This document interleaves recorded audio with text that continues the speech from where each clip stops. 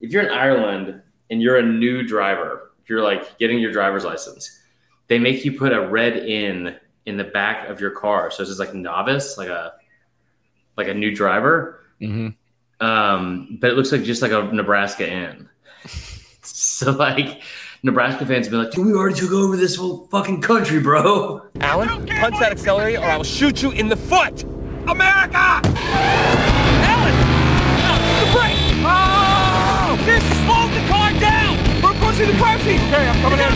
We're coming in. Alan! Get out of the way! Dude! What? Did you yell America when you hit the accelerator? Nope, no.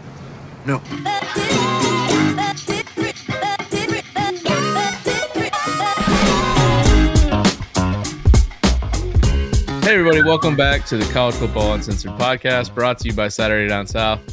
I'm your host, Tyler Huck, and with me as always, resident Bama extraordinaire, Chris Marler. That's right. What's going on, man? It's a big week. Dude, it's the first week of college football. I feel like a whole person again. Football starts. We wake up Saturday morning, and we are just hours away from a game. Yeah, in another country, but a game nonetheless. Here's my thing about us trying to spread college football to another country. Of all the things we've ever tried to spread to another country, democracy. Still doing the show.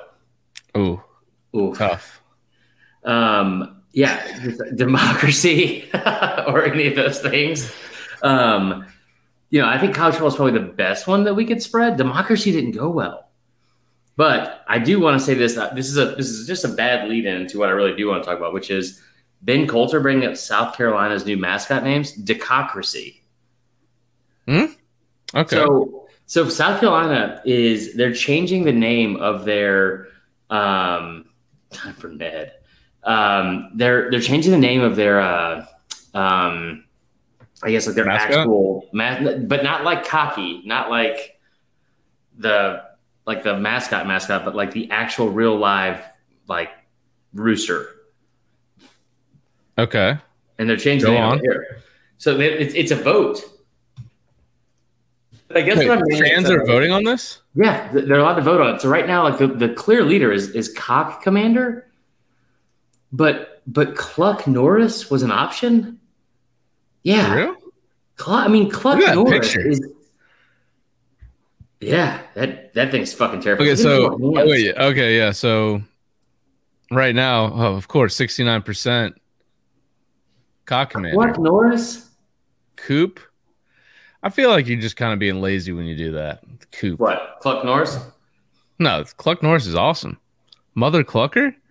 Cocky McCockface? What are these? Cocky McCockface. Why are they changing the name of the mascot? Do we know? I think it was too inappropriate. Sir Big Spur was the name, I guess. Yeah. That's inappropriate, I guess, because maybe it sounds phallic. Yeah. And we're talking about Cocky McCockface as something different than that. Cockface is so much. Swole. Okay, what's going on here? What was the next one?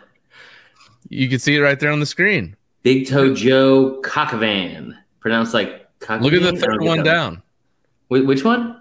The third one down. That can't be real. Swole cock. Okay. Man. Oh, Booza in the chat. Look at this. Two fingers of Woodford and ready for the preview. I read that as Pew Pew. Oh. Optimus Prime?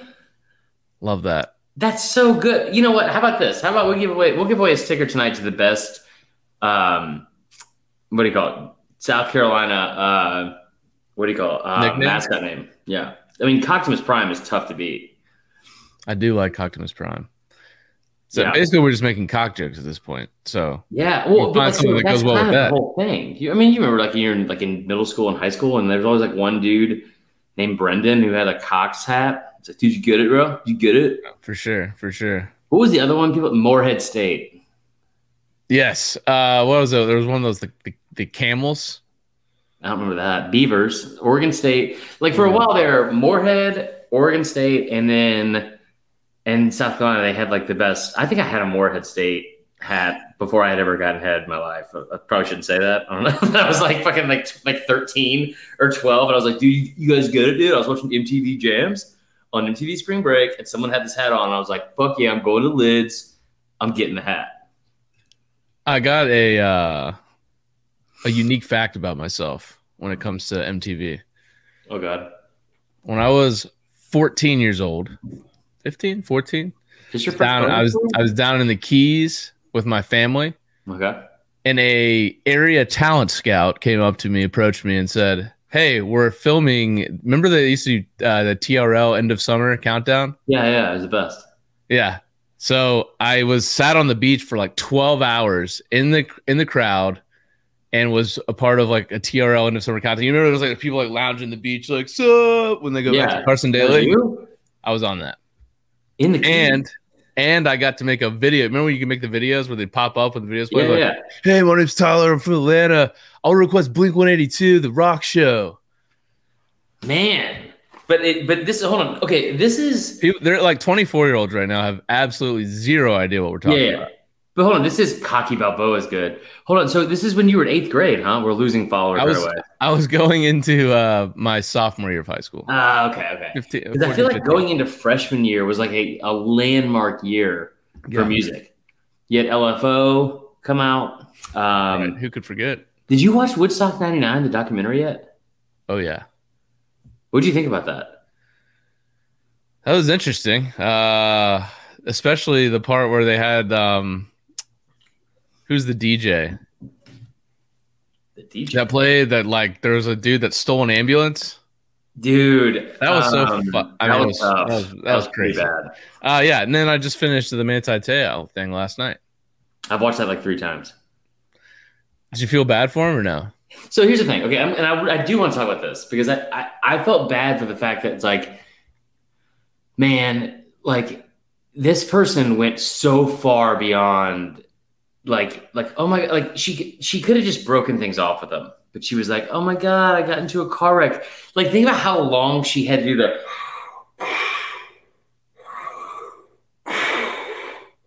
when he started like doing that, and like I was like, this person, then a male, now a female, is one of the most fucked up people I've ever seen in my like. And what made it so screwed up was the fact that when they would interview her, she was like she wanted people to feel bad for her.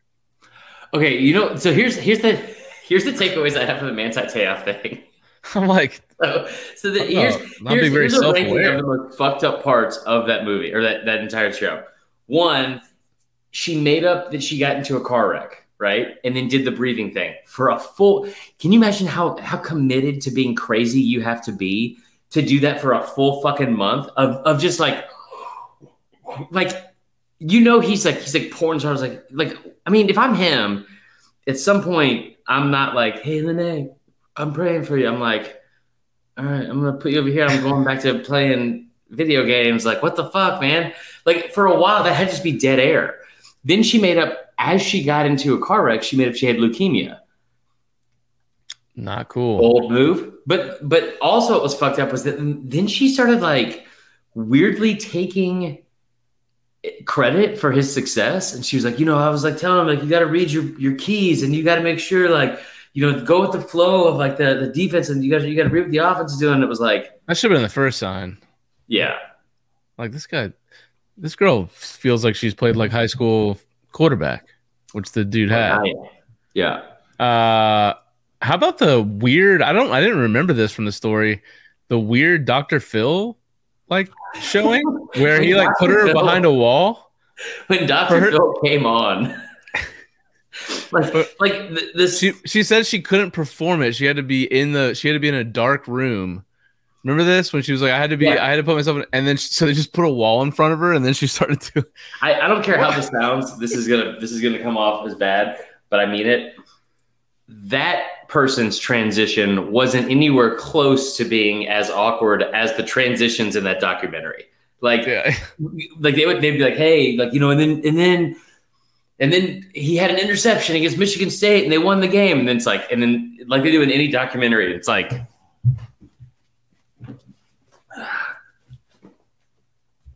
and it just says like Dr. Phil. I was like, what the fuck why is Dr. Phil sitting down? It's always in some fucking abandoned warehouse. It's always in an abandoned warehouse, and there's one chair, and then it's like, what's up, guys? I'm Dr. Phil. I haven't told you my Dr. Phil story. No, I don't know the Dr. Phil story. But yeah, that was an interesting documentary. Yeah. I felt bad for him at the end when he was like clearly emotional. He was like, yeah, people have been making fun of me basically for the last decade. It's like, yeah, that kind of sucks. I did feel bad for him on that. Like that part sucked because it's like, in the end, it was like super emotional. I felt like, because to know what he had to go through like that is, somebody did a whole. I made a lot of Manti Te'o jokes. I'll admit it. Hand up. Oh, me too. Somebody did a whole bobblehead night for him. With like a fake like arm around something, or like with a ghost or something? No, it was just an empty box. Poor guy. Yeah, it's tough. Right, yeah, and then obviously the Woodstock one was crazy too. That scene where, first of all, they were trying to mimic Woodstock and they booked Korn and Limp Bizkit. That part for me was like, I got claustrophobic watching that Korn when they came into that song, and the crowd just went insane. And I was like, can you imagine that like post pandemic being that close to people like that? What's the biggest concert you've been to? I'd say like the one where I felt most like packed in was I went to Mumford and Sons in Centennial Park, and I was with some people that got legit claustrophobic and had to like leave the crowd. Really? I've been to some big ones at Centennial. I went to Outkast at Centennial. Dave Matthews. Muse. Remember the band Muse? Do you remember when we had the Final Four and they had all those free concerts down there? Yeah, me and Booty got kicked out. The guy we was supposed to do the live event with, which we are postponing, by the way. But me and Booty got kicked out within like 12 minutes of going down there. Yeah, those were fun though. That's where I saw half these. We had I saw Dave Matthews at Hangout Fest, and I'll just never forget being what's the best way to put it? High and watching Dave Matthews and like there he is. And they had this guy got hit with something. He got hit with something in the back, and he was so fucking mad, and he was like trying to fight somebody at a Dave Matthews concert. I was like, how are you this mad at a Dave Matthews concert? I've never seen anyone mad at a Dave Matthews concert. The Lamaconda. What's up, fellas? What's up, dude? What are y'all doing? We are okay. So let's just get into this. We're joined now. We're doing the Bama preview show with one of our most difficult guests we've ever been able to book on here. It's Clint Lamb from On3. Clint, introduce yourself, man. I would argue with you, but you're 100% correct. How long have we been planning this, man?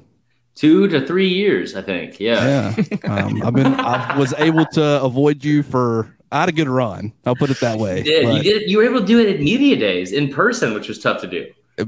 I dipped out on a lot of people at media days. The problem is like you get hit up and it's like there's so many people. Yeah. And then you're like, man, I'm not even going to answer this text because like I'm so swamped. And then you turn a corner and like there they are. And you're like, hey, yeah. Well, luckily, I forgot my credentials on day 4. So, I mean, I wasn't even there on day 4. I got out of there. I was like, I really think Chris is probably going to try to find me and get me onto his podcast. And I need to get out of here. I need to dip quick. What was the last night we were there together? Was it because we went out drinking one night and it was tough. I tell you the most awkward night. Like, I mean, I just know that you had that random lady that was very rude to you, and then decided that you were the rude one.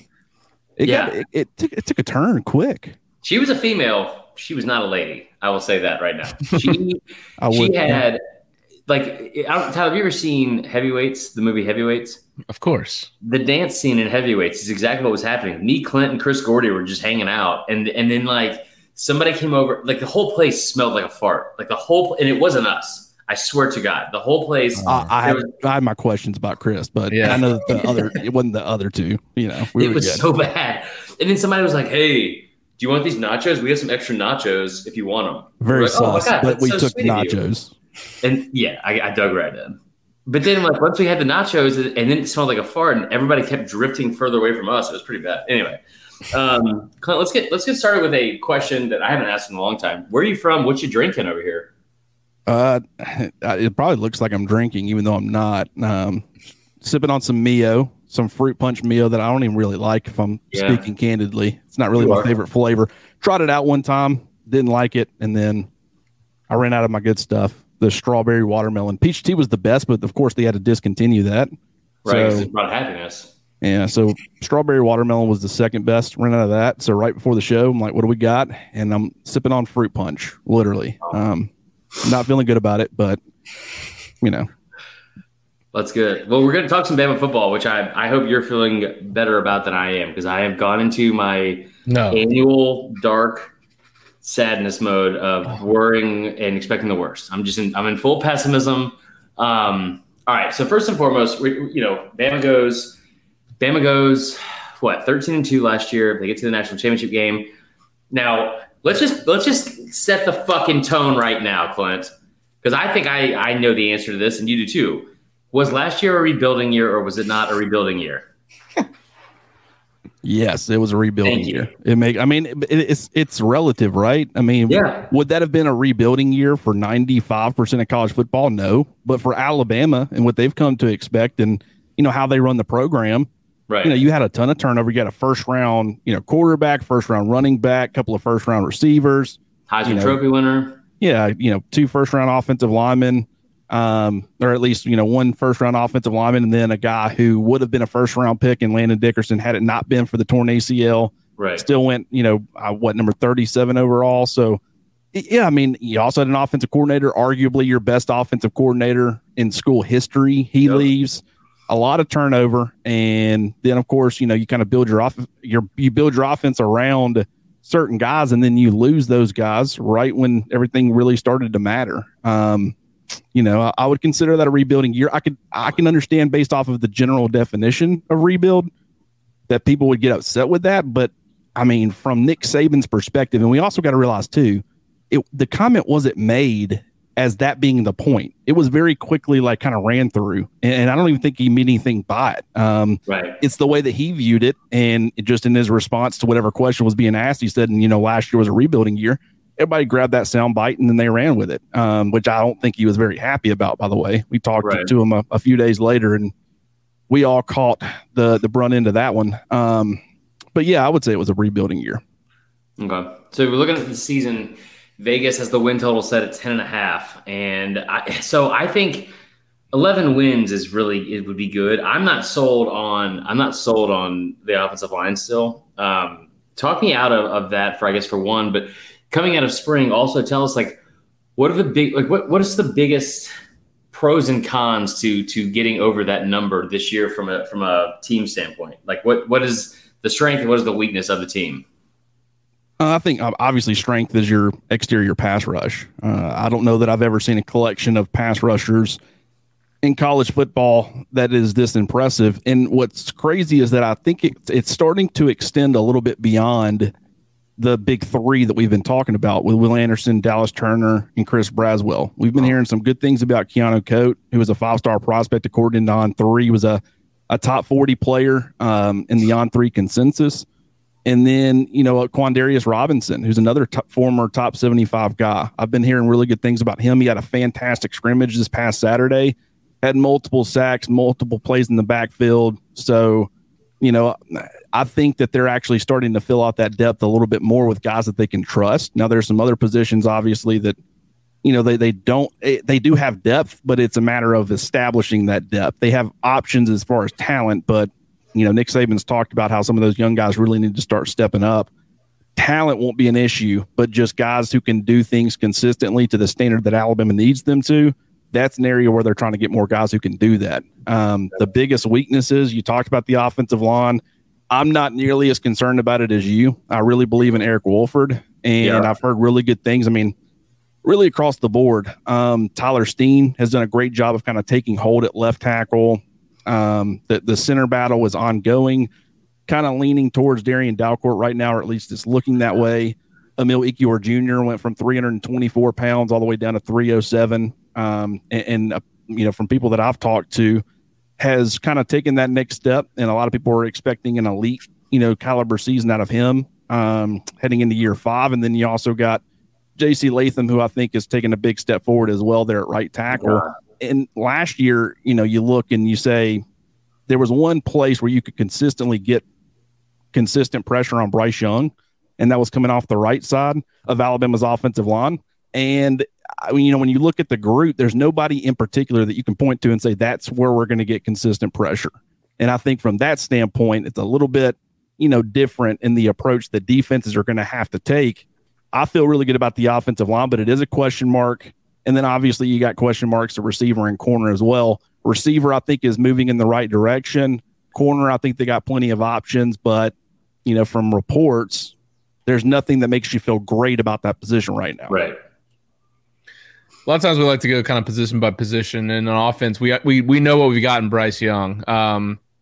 He's the first returning Heisman player since Lamar Jackson, so it's been a couple years since we've seen that. There's 12 returning starters, obviously, including him, which is the most Bama's had since 2013. We know what Bryce can do. He broke a couple records that were set by Mac Jones the year before last year. What about the other two guys at quarterback behind him, just in case they need to have extended playing time? You think Bama could get through their schedule, 11-1, 10-2, if they had to resort to another quarterback? Like, how good are those guys? Oddly enough, yeah. I would say probably with Jalen Milroe, with Ty Simpson. I mean, he's a true freshman, a lot of talent. But, you don't want to make that assumption without having ever really seen him play in live game situations. Saw him in A-Day and did some pretty good things, but that's a much different environment. But with Jalen Milroe, absolutely. He brings a lot more, Bryce Young is a dual threat player, but he doesn't like to utilize it very much, only when he has to. A guy like Jalen Milroe, he can sling the football around, but he's learned to kind of have more command in the pocket. And I think that's where Alabama has really been impressed with his improvement and his growth during the offseason. But when you look at his ability to run the football, it's not quite Jalen Hurts-esque necessarily, but he's more of a power runner. He has a lot of speed. So I think that he can threaten defenses in that way. And when you've got a young guy, and he still is relatively young, I think having that dual threat ability and being able to rely on your legs in certain situations, I think would be beneficial. If Jalen Milroe was behind last year's offensive line, I wouldn't feel nearly as good about it. But I do think that unit takes a big step forward. And if it does, then even going to a backup quarterback like Milroe, I would feel pretty good about their chances of being able to win football games, because I don't think people quite realize he's a heck of a talent and he's going to be a great player. He just, he's got the reigning Heisman Trophy winner, in front of him. Yeah, that's fair. I think so. You said you're not as concerned by the offensive line as I am, which I think is a very fair statement. The other thing, you're a stressor. I'm a big stressor. Yeah. Yeah. I mean, the other thing that I've been stressed about is injuries in the preseason going through the team. Obviously, you lose JoJo Earl from 6 to 8 weeks. Who is it? Like, we saw Trayshawn Holden. I think this is a much different question maybe a week ago or even interview, because I've been saying all offseason, I think that the guy that's going to step up isn't even the kid from Louisville. It isn't Burton or anything like that coming in. I think it's a guy from this recruiting class 2 cycles ago, where you have a bunch of these top 50 receivers, top 100 guys. Who is the guy that maybe on top of Holden that steps up and kind of takes over in this receiver class? I think it's kind of the same situation as corner and offensive line. Like, you haven't looked at any of these quote unquote weaknesses or question marks for Alabama and say, we have no idea who are going to be the guys that step up, and they have no options. It's been, we don't know who the guys are going to step up are, but they have options. It's just a matter of establishing who those guys are. And they have plenty of receivers that could step up and do a pretty good job, I think. Ja'Cory Brooks in some ways kind of proved to be Mr. Clutch last year in some big crucial moments, but he also faltered a little bit as a true freshman in the national title game. Year older, year more mature. I think he learns from that, much in the same way that, Kyrie Jackson and Kool-Aid McKinstry do, at corner. But that's a guy more of a big-bodied style of receiver, can win vertically, not really through speed, but just, athleticism. He's a bigger body guy. He's good in contested catch situations. So I think that he would certainly be a guy that I would look out for. JoJo Earl, when he does come back, I think is going to be a very good player. I think Alabama was very excited about where he was trending. But, Trayshawn Holden is the one that was a little bit surprising. I think all of us going in, when you look, I mean, I knew he would be in the mix, but I was more so viewing him as a wide receiver 4 or 5. And I still have yet to see him with my own eyes. I'm typically one of those people, I'll buy into the hype a little bit, but I've got to see it myself to believe it. And so I know that he's got a lot of chemistry with Bryce Young. I mean, if you look back, who's been the one constant from the time that Bryce Young has been a starter at Alabama? You've had Ja'Cory Brooks miss the spring. You've had all those receivers last year who went on to the NFL. Right. You've had JoJo Earl miss time in fall camp. You've had Cameron Latou, your pass catching tight end. He's missed time in fall camp. You've had guys transfer, Javon Baker, Ajayi Hall. The one constant has been Trayshawn Holden. Right. And he had a very good relationship, and he already kind of had some established chemistry with Bryce Young coming in, just based off of the fact that they were in the same recruiting class and went through that circuit and stuff, all those pre-camp, stuff, whatever you want to call it, right, prior to arriving at Alabama. And so I think they already had established a relationship. It hadn't really come to fruition on the field necessarily, but, I think that that's really going to be beneficial for both players. You already got that comfortability factor. And Nick Saban talked about after the first scrimmage, we've got to get our quarterbacks on the same page with the guys that he's going to be throwing the football to on Saturdays. And they made a ton of progress, from the first scrimmage to the second scrimmage in that area. And it showed during the second scrimmage. But, Trayshawn Holden, I think that gives him a huge advantage right now. Jermaine Burton, obviously, is the guy who's been the most consistent. I don't even really think I have to mention him too much. We all know he's going to be up there, probably be the number 1 receiver. Right. But then Kobe Prentice, the true freshman, he's done a great job of stepping up in the slot. And so that's another guy that I would kind of look out for as well. I think he can play inside or out, slot, outside receiver, can win vertically, love the talent that he brings. Yeah. So I do think they got some options, man. I like that. Obviously at running back, Brian Robinson had a shoulder load last year. You had a couple injuries, Jason McClellan, Roydell Williams go down. Trey Sanders just hasn't lived up to the billing quite yet after that car accident that he had. But I don't think you could have brought in a better back, especially considering Robinson had 35 catches last year, which is more than any of the returning receivers have on the team outside of Latou. I think Gibbs, I've seen it. I actually, watching him at Tech, and I've seen people say it, like he reminds me of Dalvin Cook a lot, just his utilization out of the backfield, catching the ball. Are they going to center the offense around him, do you think? Or is he going to be a Heisman candidate? Because I think he could be. I think the amount of attention that Bryce Young is going to command, you kind of, defenses are going to have a very hard time focusing on both players because, a guy like Kenyon Drake, at least at Alabama, it actually turned out to be a pretty good runner in the NFL there for a couple of years, but he was known more as a pass catching guy. And Jahmyr Gibbs is so dynamic in that area that I think that, teams are going to focus on that, but him as a runner and his ability, to be that home run hitter, whether it be outside zone stretches, whether, I think he could bang between the tackles a little bit. He's very physical, for a guy who's 5'11", 200 pounds, he plays a lot bigger than his size would indicate, and he does not shy away from contact. And I think that just between his, his entire skill set and how dynamic he is, it's really going to provide Alabama with a huge asset, and it's going to be a huge problem for opposing defenses. And so I do think that he could, very well get into that Heisman conversation.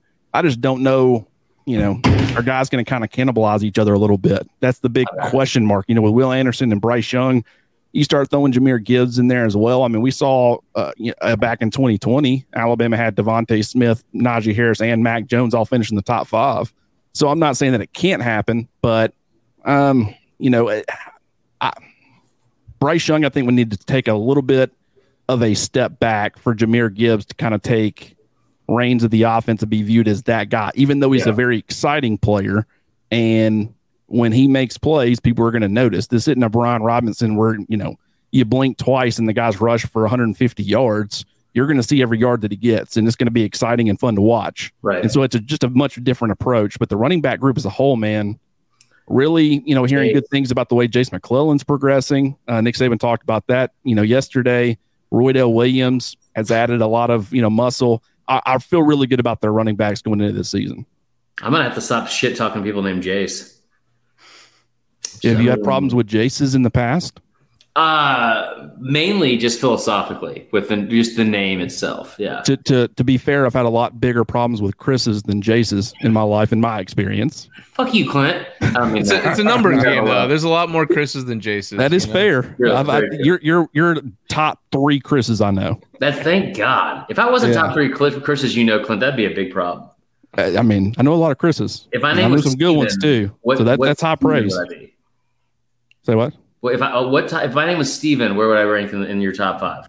Well, so you're automatically assuming top 5, huh? Yeah, I mean, I know some good Stevens too. Know a lot better Stevens than I do Chris's. So that automatically, vaults you to at least. I mean, you might not crack top 5 in that scenario. You're lucky you're named Chris, I guess is my point. Okay, I appreciate that. That's good. Yeah. We got Georgia fans in the comments that are talking shit already. Said please, there's no E at the end of please, try and run the ball versus us, please. So and this thing too, this is a perfect transition, and I know you don't want to be here all night, so we'll try to get you out of here in like the next 10-15. But going through the schedule, Georgia fans may not know this, but Georgia doesn't play Alabama this year. Lucky for them. Because they've only had one win, I think, in the last 15 calendar years against Alabama. When you look at this schedule, what is a game where you think that this could catapult Bama into like getting on like a little bit of a roll, which I know kind of sounds stupid because they're on one of those, it seems like every year, or could be like the beginning of a, I don't know, a little bit of a downturn. It could kind of like be a catalyst into like a 2 to 3 loss season. I mean, I'm not touching the 2 or 3 loss season. And granted, it can happen. Certainly, it's just historically speaking, it's a lot more likely that doesn't happen than it does. But I would say there's a 4-game stretch right there in the middle of the season. You've got that month of September where you've got Utah State, you got Texas, you got Louisiana Monroe, and you got Vanderbilt. And then after that is where things really start to get, a little questionable because you got to go on the road and play Arkansas. I think it's going to be a very physically fought football game. Then you have the emotional factor of the Texas A&M game, even though it is at home, a lot of emotion involved there. And then you follow that up the very next week by having to go to Knoxville to play a very tough Josh Heupel offense with, Hendon Hooker and Cedric Tillman. And, they've got some pieces offensively, and I don't think Alabama's going to have a problem scoring on Tennessee, but I could see that turning into a shootout. And if things kind of get out of hand, and granted, you look at Alabama's defense and you say, wait a minute, how in the world is it going to turn into a shootout? In today's college football, it always feels like you're going to have that one game that gets away from you. And, for Georgia's historically good defense last year, it was the SEC championship. And of course, there was some, defensive touchdowns and things that added to the final score, but I could kind of see Tennessee and Alabama getting into a back and forth if Tennessee's offense is what we think that it's going to be, which we still don't know, but signs are promising. But then if you get past that game, the very next week, you've got to welcome Mississippi State and Mike Leach's offense. And I could see that after, a physically fought game against Arkansas, the emotional factor and another physically fought game against A&M, then the Josh Heupel offense on the road, and then you got Mike Leach's offense. I mean, it's not quite the passing equivalent of a triple option offense, but it's so unorthodox that it's not something you're going to see often. So it's kind of tough to prepare for. And now Mississippi State's heading into year 3 under Mike Leach. Right. This is kind of the time where things really start to click with his teams. I could see that being a pretty tough stretch for Alabama. I will say this too. I will say this too. I think one of the things that Pete Golding has done really, really, really well against what do you call it? Against Mike Leach offenses since he's been there. Like especially last year, you look at some of the numbers they put up. But I will say this: that A&M to Tennessee transition and the Arkansas A&M to Tennessee transition specifically, what that reminds me of is the 2012 LSU game in Death Valley, followed by Johnny Manziel and A&M. I'm not saying that Tennessee is anywhere close to that, but I'm saying that you have this very, very tough physical matchup on the road against LSU, even though I know we're home against A&M. But you have to get up emotionally for that game. You have to come back with Yeldon's make a man miss moment, and then you got to go play Johnny Manziel. And it's like, fuck. Like you kind of go into this, you go down 21-0 in the first quarter, which, again, I'm not comparing Manziel to Hendon Hooker or that offense, but I will say that type of offense with Heupel, because you know how they are on script, especially early on in those games. That's something that kind of worries me. So, Tyler, let's give him one question more apiece and then get him out of here so he can go drink his juicy juice. So do you think – I actually think I'm looking at that November 12th matchup. For everything that LSU – I think Chris may have picked LSU last in the West, if I'm not mistaken. And they've got a lot of talent on that roster still. And it's at LSU, probably what I would guess would be a night game. And then you go immediately the next week on the road at Ole Miss with them coming off a bye. That one is – what do you think is like the biggest road bump to going undefeated on the schedule? Road bump. I would say, like I said, I've told people, I do think Alabama goes 11-1. I just can't tell you exactly where they're going to slip up. To me, if I were to guess, and it is a pure guess, I mean, it's just as likely that Alabama goes on the road and they beat Tennessee by 40 points. And then everybody comes at me and hops in my mentions like, you idiot. But I'm not saying that can certainly happen. But if I had to pick a game on the schedule right now, it would be at Tennessee. You've gone 15 years without beating them. Every year that you go, it gets that much more difficult. And if Tennessee starts feeling like they have a chance, if you don't put that away early and you let that crowd get involved in the emotional side for them, that what can happen if we do finally beat Alabama and they can do it at home, I mean, that place will get rocking really quick and it can become a very hostile, rough environment.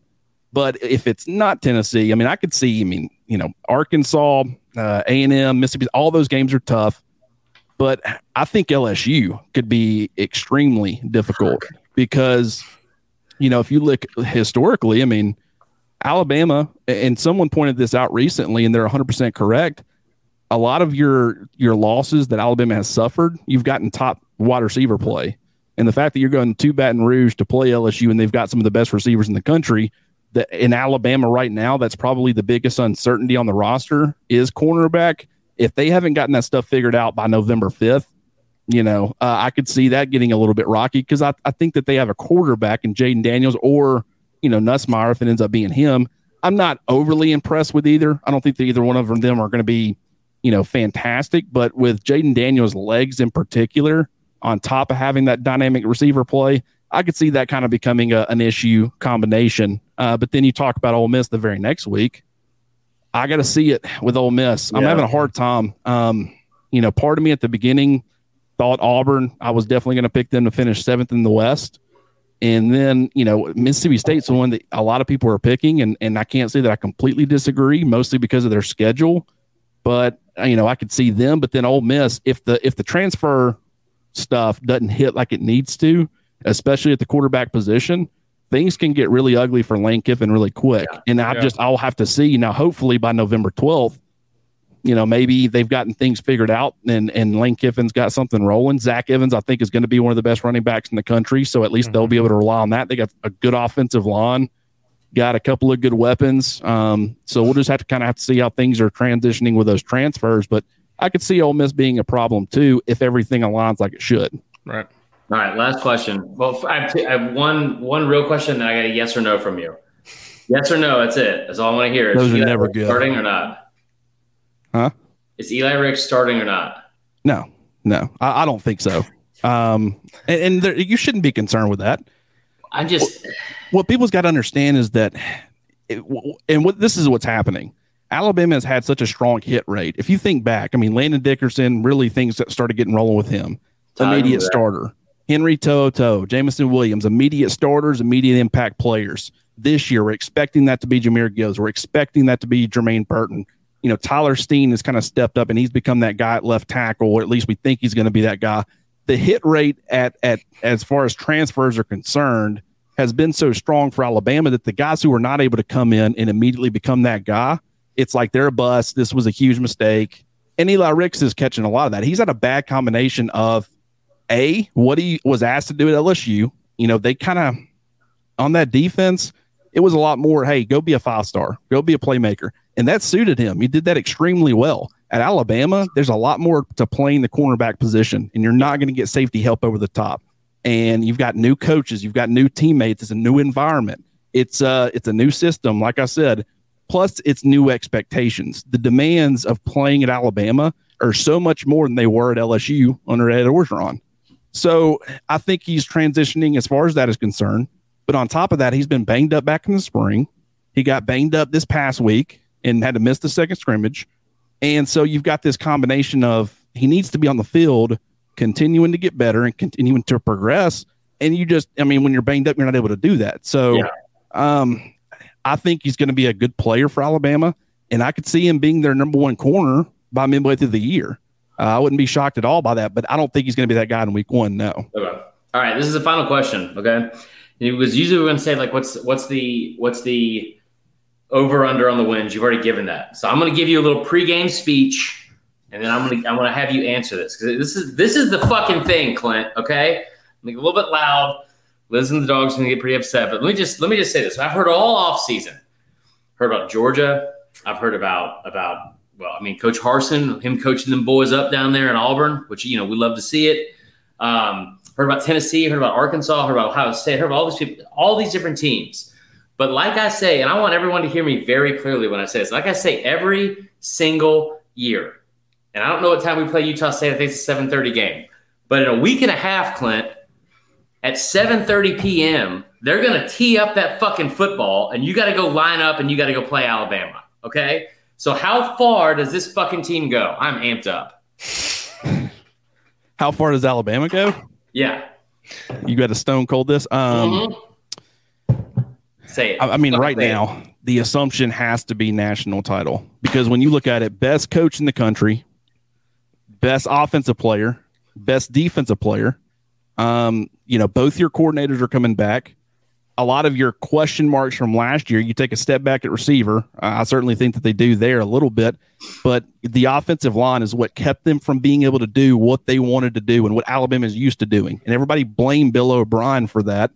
And did he make some terrible decisions? I mean, in the Texas A&M game, throwing the football 3 times in a row down on the goal line, that's unforgivable in this state. But to be fair, we should have all taken that and said, what does he think about this offensive line that he feels like he has to throw the football 3 times down there near the goal line? And it's just the offensive line was so limiting. And the fact that I think it's going to take a big step forward, I feel really good about it. I think Eric Wolford, Nick Saban, anytime he's been asked about the offensive line, it has been, raving reviews, but he always finds a way to come back to Eric Wolford and doesn't even a lot of times mention him by name. Just he's like, the guy we got running stuff right now, I think the players are adopting his mentality. And we feel really good about, how their mentality has changed compared to last year. That speaks volumes. He's talked about the run game. He's a lot more confident in that. He thinks they're protecting, pass protecting a lot better. So, I mean, when you combine all that, who else can say all of that? Best player in college football, best offensive, defensive, both coordinators, best head coach, rest of the roster. There's no clear weaknesses. I think right now the assumption has to be a national title. And if they don't win one, this is a year where it's like, I totally get the expectations, and it will be a huge disappointment if they don't. We're going to end with that, and I'll just say that I've coined the phrase horny for disrespect here in the offseason, and I think Clint's words right here, just horny for respect, guys. I'll just say it. I feel very happy right now. I don't endorse that whatsoever, by the way. A cigarette. This sounds great. Clint, tell everyone where they can find you. Dude, I can't say thank you enough for having you on here, man. And I'm glad we were finally able to do it. What's that? I'm glad we were finally able to do it, man. This was fun. Yeah, man, we'll do it again in 2027 for sure. But tell everyone where they can find you, and we'll get at you soon, man. Really, where can't you find me nowadays? I feel like I'm doing so much. At Clint R. Lamb on Twitter. You can go, BamaInsider.com. Got the Talk of Champions message boards going on over there. Great conversation about, Alabama football and college football in general. I'm on there all the time. I feel like I'm on there 24/7. So you can check me out there. And then just whatever you do, don't ask Chris for my number. Because I will give it out for sure. All right, dude. We'll talk to you soon, man. We appreciate it. Enjoy your game. Thanks, man. See you guys. Appreciate y'all having me on. All right, bye. All righty, man. Big dick. There you have it. Coming through. Let's get into these week 0 bets. That was fun. Clint's the best, man. So he fired you up there a little bit. Or So did you fire yourself up? I fired myself up a little bit. I mean this from the bottom of my heart. You guys know how I am. I wear everything on my sleeve anyway. But when I tell you that Clint, I've told him this, and this is going to be a little bit over dramatic, but I mean it. Like, Clint's face last year was like a sign for me that everything was going to be okay. And I know that sounds crazy, but when I got credentialed for that first game against Miami, the Bama Miami game, I remember going into the fucking press box, right? And I'm like, okay, you got this. I've driven by both former places I used to live, and at the time, it's not like now where things are like, seemingly going pretty well, and I'm happy again and all that kind of stuff. But it's like, I was like, fuck, how am I going to do this? Like, I'm not going to make it through this. And I remember walking in, and I swear to God, the first thing I heard when I walked in the press box was some girl and some guy both telling their own stories about how they had just gotten engaged. And I was like, I'm going to fucking hurl myself out of this press box down below. And I turned the corner and I see Clint, and I was like, oh, and he's such a good Southern, like, hey man, like it'll slap your shoulder. It'll probably sting a little bit when he does it. Just say, hey man, how you doing, man? How you doing? We sat there, we had a blast, man. It was a lot of fun. That's and awesome. I am fired up because he's a lot more reasonable than I am. And you heard it here. You heard it here first. All right. So we're going to be making our week 0 bets. We're going to track these throughout the year. Yeah. Not a lot of great on the schedule here. I think I've got 2. I've got 4 bets. Whoa. Maybe 5. Let's see. Let's go with your first one. What is it? Well, so I told you last week, my locks. Can I get into like my prop bet locks? Okay. Hendon Hooker over. I'm writing these down. Yeah, write them down then. Hendon Hooker over 2,769 yards passing. He was under that last year. 2,769? Yep. He only had 10 games where he was the starter. Every single Josh Heupel quarterback that he's had in his system in the last 6 years, that was like 4 of the 6 have gone over 3,300 yards. The only 2 that have gone under that are him and Milton McKenzie, who also only played 10 games. So I fully expect him to go over that number. They've averaged around 3,100 yards of passing in his offense. I think he'll skyrocket past that. So that's my lock. The other one is Bryce Young under 3,859 passing yards. He had 3,901. These are all regular season numbers, by the way. He had 3,901 last year. He had Jameson Williams. He had a first round. He had Mechie. He also did not have a running game. Alabama threw the ball more than they ran the ball in 6 games, in 6 of their 12 regular season games last year. It's the first time that ever happened under Saban. They had 4 games where they were held under 100 yards rushing. To put that in perspective, that happened 3 total times in the previous 10 years combined. I don't expect that to be a thing this year. I think they'll throw the ball a lot, but they won't throw it as much as they have in the past. All the numbers I just told you, even with all that, Bryce Young only passed that number by 42 total yards. So I expect that to go under that. What's the number? 3,859. 3,859. Third prop bet, Brock Bowers under 10.5 touchdown catches in the regular season. Here's why. Brock Bowers, best tight end in the country. Everyone knows that. Has 56 catches for 882 yards and 13 total touchdowns last year. In the regular season, keep in mind, he only had 10. Okay? He only had 10. But he had 25 more catches than any other player on the team last year. I don't expect that to be the case this year. He also is the only Georgia player since 2009, so the last 12 years. I don't know why I'm out of breath, but I am. So fired up about the Bama. I'm so fired up. So Brock Bowers, he's the first Georgia player to have over 10 receiving touchdowns in a season since 2009. So he's the first one to do it in 12 years. Also, his 13 touchdowns are the most of any tight end in the country in the last 5 years. I think you'll just see a natural regression on that. And again, even with all that, he only had 10 in the regular season, so he didn't even pass 10.5 last year. Now he's got Eric Gilbert. Now he's also got a lot more depth at receiver and passing game than he had a year ago. I think he'll be under that number as well. My week 0 picks. I'm taking Nebraska minus 13.5 over Northwestern. It's at 13 now.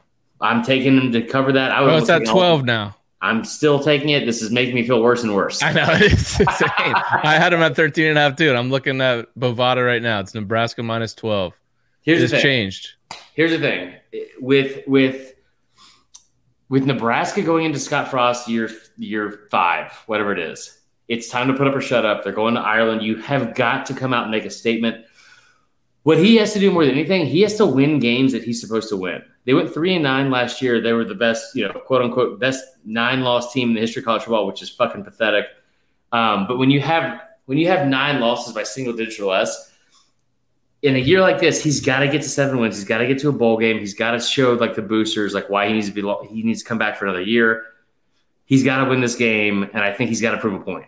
So I think Nebraska wins big. This is a game they won last year, 56-7. That was going to be my point. They had dominated last year and like totally dominated in the trenches. Right. Nebraska brings in a ton of transfers, including Casey Thompson at QB. Yeah. Yeah, and like you said, this is Frost. He has to win this. They follow this up with 4 straight home games. Right. So if they could win this one, then they've got all these games at home. You could pretty much save your job. Yeah. That is one of my picks as well. Love that. I will also say that this is going to be the first of many, many weeks this year where we quote my favorite German dungeon porn band of all time. Remember the song Du Hast Me? Yeah, Du Hast. Du Frost me, baby. Du Frost. Du Frost me. All year long, baby. All year long. I love it. Here's the other one. Now, I'm going to give you some numbers, and none of this is going to add up. But I told you this last week. Teams that go to play a regular season game on the road, a season opener at Hawaii, are 1-7 against the spread in their last 8 games out there. Vandy, who's god awful, is a 6.5-point favorite. We are going to take Vandy to cover the 6. I think we're getting even better odds now. Is it down to 8.5 Vandy? Oh, I like it. I'm still taking it. Love it. Yeah, you have. Are you going against it, right? What's that? You're going against it? Like you're going Hawaii plus 8.5? Oh boy. No, I'm taking Vandy. Hold on one second. Thank you, bro. Vandy minus 8.5? I'm taking Vandy. First off, I'm taking Vandy minus 6.5. Let's just say I got it early, okay? Wow. Okay. Because I did. Anyway, I'm taking the 6.5. There's no part of me that says that they should win this game or cover the spread, except for the fact that S&P Plus rankings came out, and Hawaii is fucking awful. I mean, awful. All right, you give your picks, and then I want to give everyone a good send-off before we go. All right. I'm also taking Nebraska minus. We get it at 12. I'm also going to take the under in that game, under 50.5. I think both of these teams, you got a brand new QB. You're working with a lot of new parts.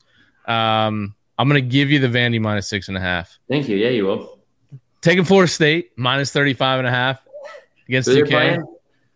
The fact that it's only minus 35.5 against Duquesne is very sad. That there's actually a line out there. They need to come out and score as many points as possible in front of a home crowd. It's been since 2016 since we've won a game and started 1-0. New Mexico State plus 8.5. I've read that Nevada might be one of the worst teams in the country this year. They just lost their one good player. So I'll take some points for New Mexico State. And then I'll go on the other side of you, but you got to give me the plus 8.5 for Hawaii because I don't think Vandy can cover a 2-score. Wow. Very tight window for us to make money. All right, is that it? That's it. All right, let me say something to everybody. We'll track this. Listening. And I mean this from the bottom of my heart, okay? I'm trying to get emotional, but I probably will. Okay. On Saturday morning, we're going to wake up. It's going to be 8:55. Those of you with kids, you'll have been up for hours already. Just fucking miserable, all right? Questioning all your life choices. But at 8:55, your boy's going to get out of bed. He's going to turn on the TV. And for the first time in almost 9 fucking months, a baby's been cooking for how long it's been since the last time we've heard this, okay? 2 of the worst country singers of all time, Big and Rich, which they are neither of those things, are going to come on stage. Do you remember that time that, by the way, that Rich cut his Nike signs off of his socks? No. He got so upset about something they were doing politically. He cut all the Nike stuff off his socks like he couldn't just get his fucking new socks. Anyway, here's the deal. You're going to wake up. You're going to turn on ESPN, and for the first time in almost 9 months, we're going to hear the sweet fucking sounds of Big and Rich. And we're going to feel whole again. And college football season will be back. And for the first time in 9 months, we will wake up, and from noon to fucking 1 a.m., we will just be entrenched in college football, the greatest sport on earth. So I just want to say congrats to everybody. Congrats to Tyler. Also want to say thank you to everybody. And I want to say thank you to Tyler. Thank you to Dan. For all the hard work this offseason. We made it. Because we finally fucking made it, and now we get to be whole people again. And, man, I know that I'm going to wake up. I'm going to start crying, not uncontrollably. I'm going to start crying as soon as I hear those beautiful, sweet words, "We're coming in to your city." And Liz is going to look at me like, "Are you fucking crying over a Big and Rich song?" I'm like, "It's just so beautiful." And it will be so beautiful. And I'm just so happy for all of us. We're fucking back, man. We are fucking back. Let's go. All right. Well, week 0, it'll be a little muted after we get kicked off, and then we realize we're watching Nevada and New Mexico State. Desperately hoping New Mexico State covers +8.5. This is why we love the sport. I'm excited. We'll be back with you guys after the weekend is over to recap what should be an exhilarating week 0. And then finally, next week, midweek, don't know if it's going to be Wednesday or Thursday, one of the two, we are going to preview week 1. Yeah. We got a ton of big matchups. It's going to be awesome. Can't wait to see you guys there. 5 stars on Apple Podcasts. Like and subscribe on YouTube. For Chris, I'm Tyler. See you guys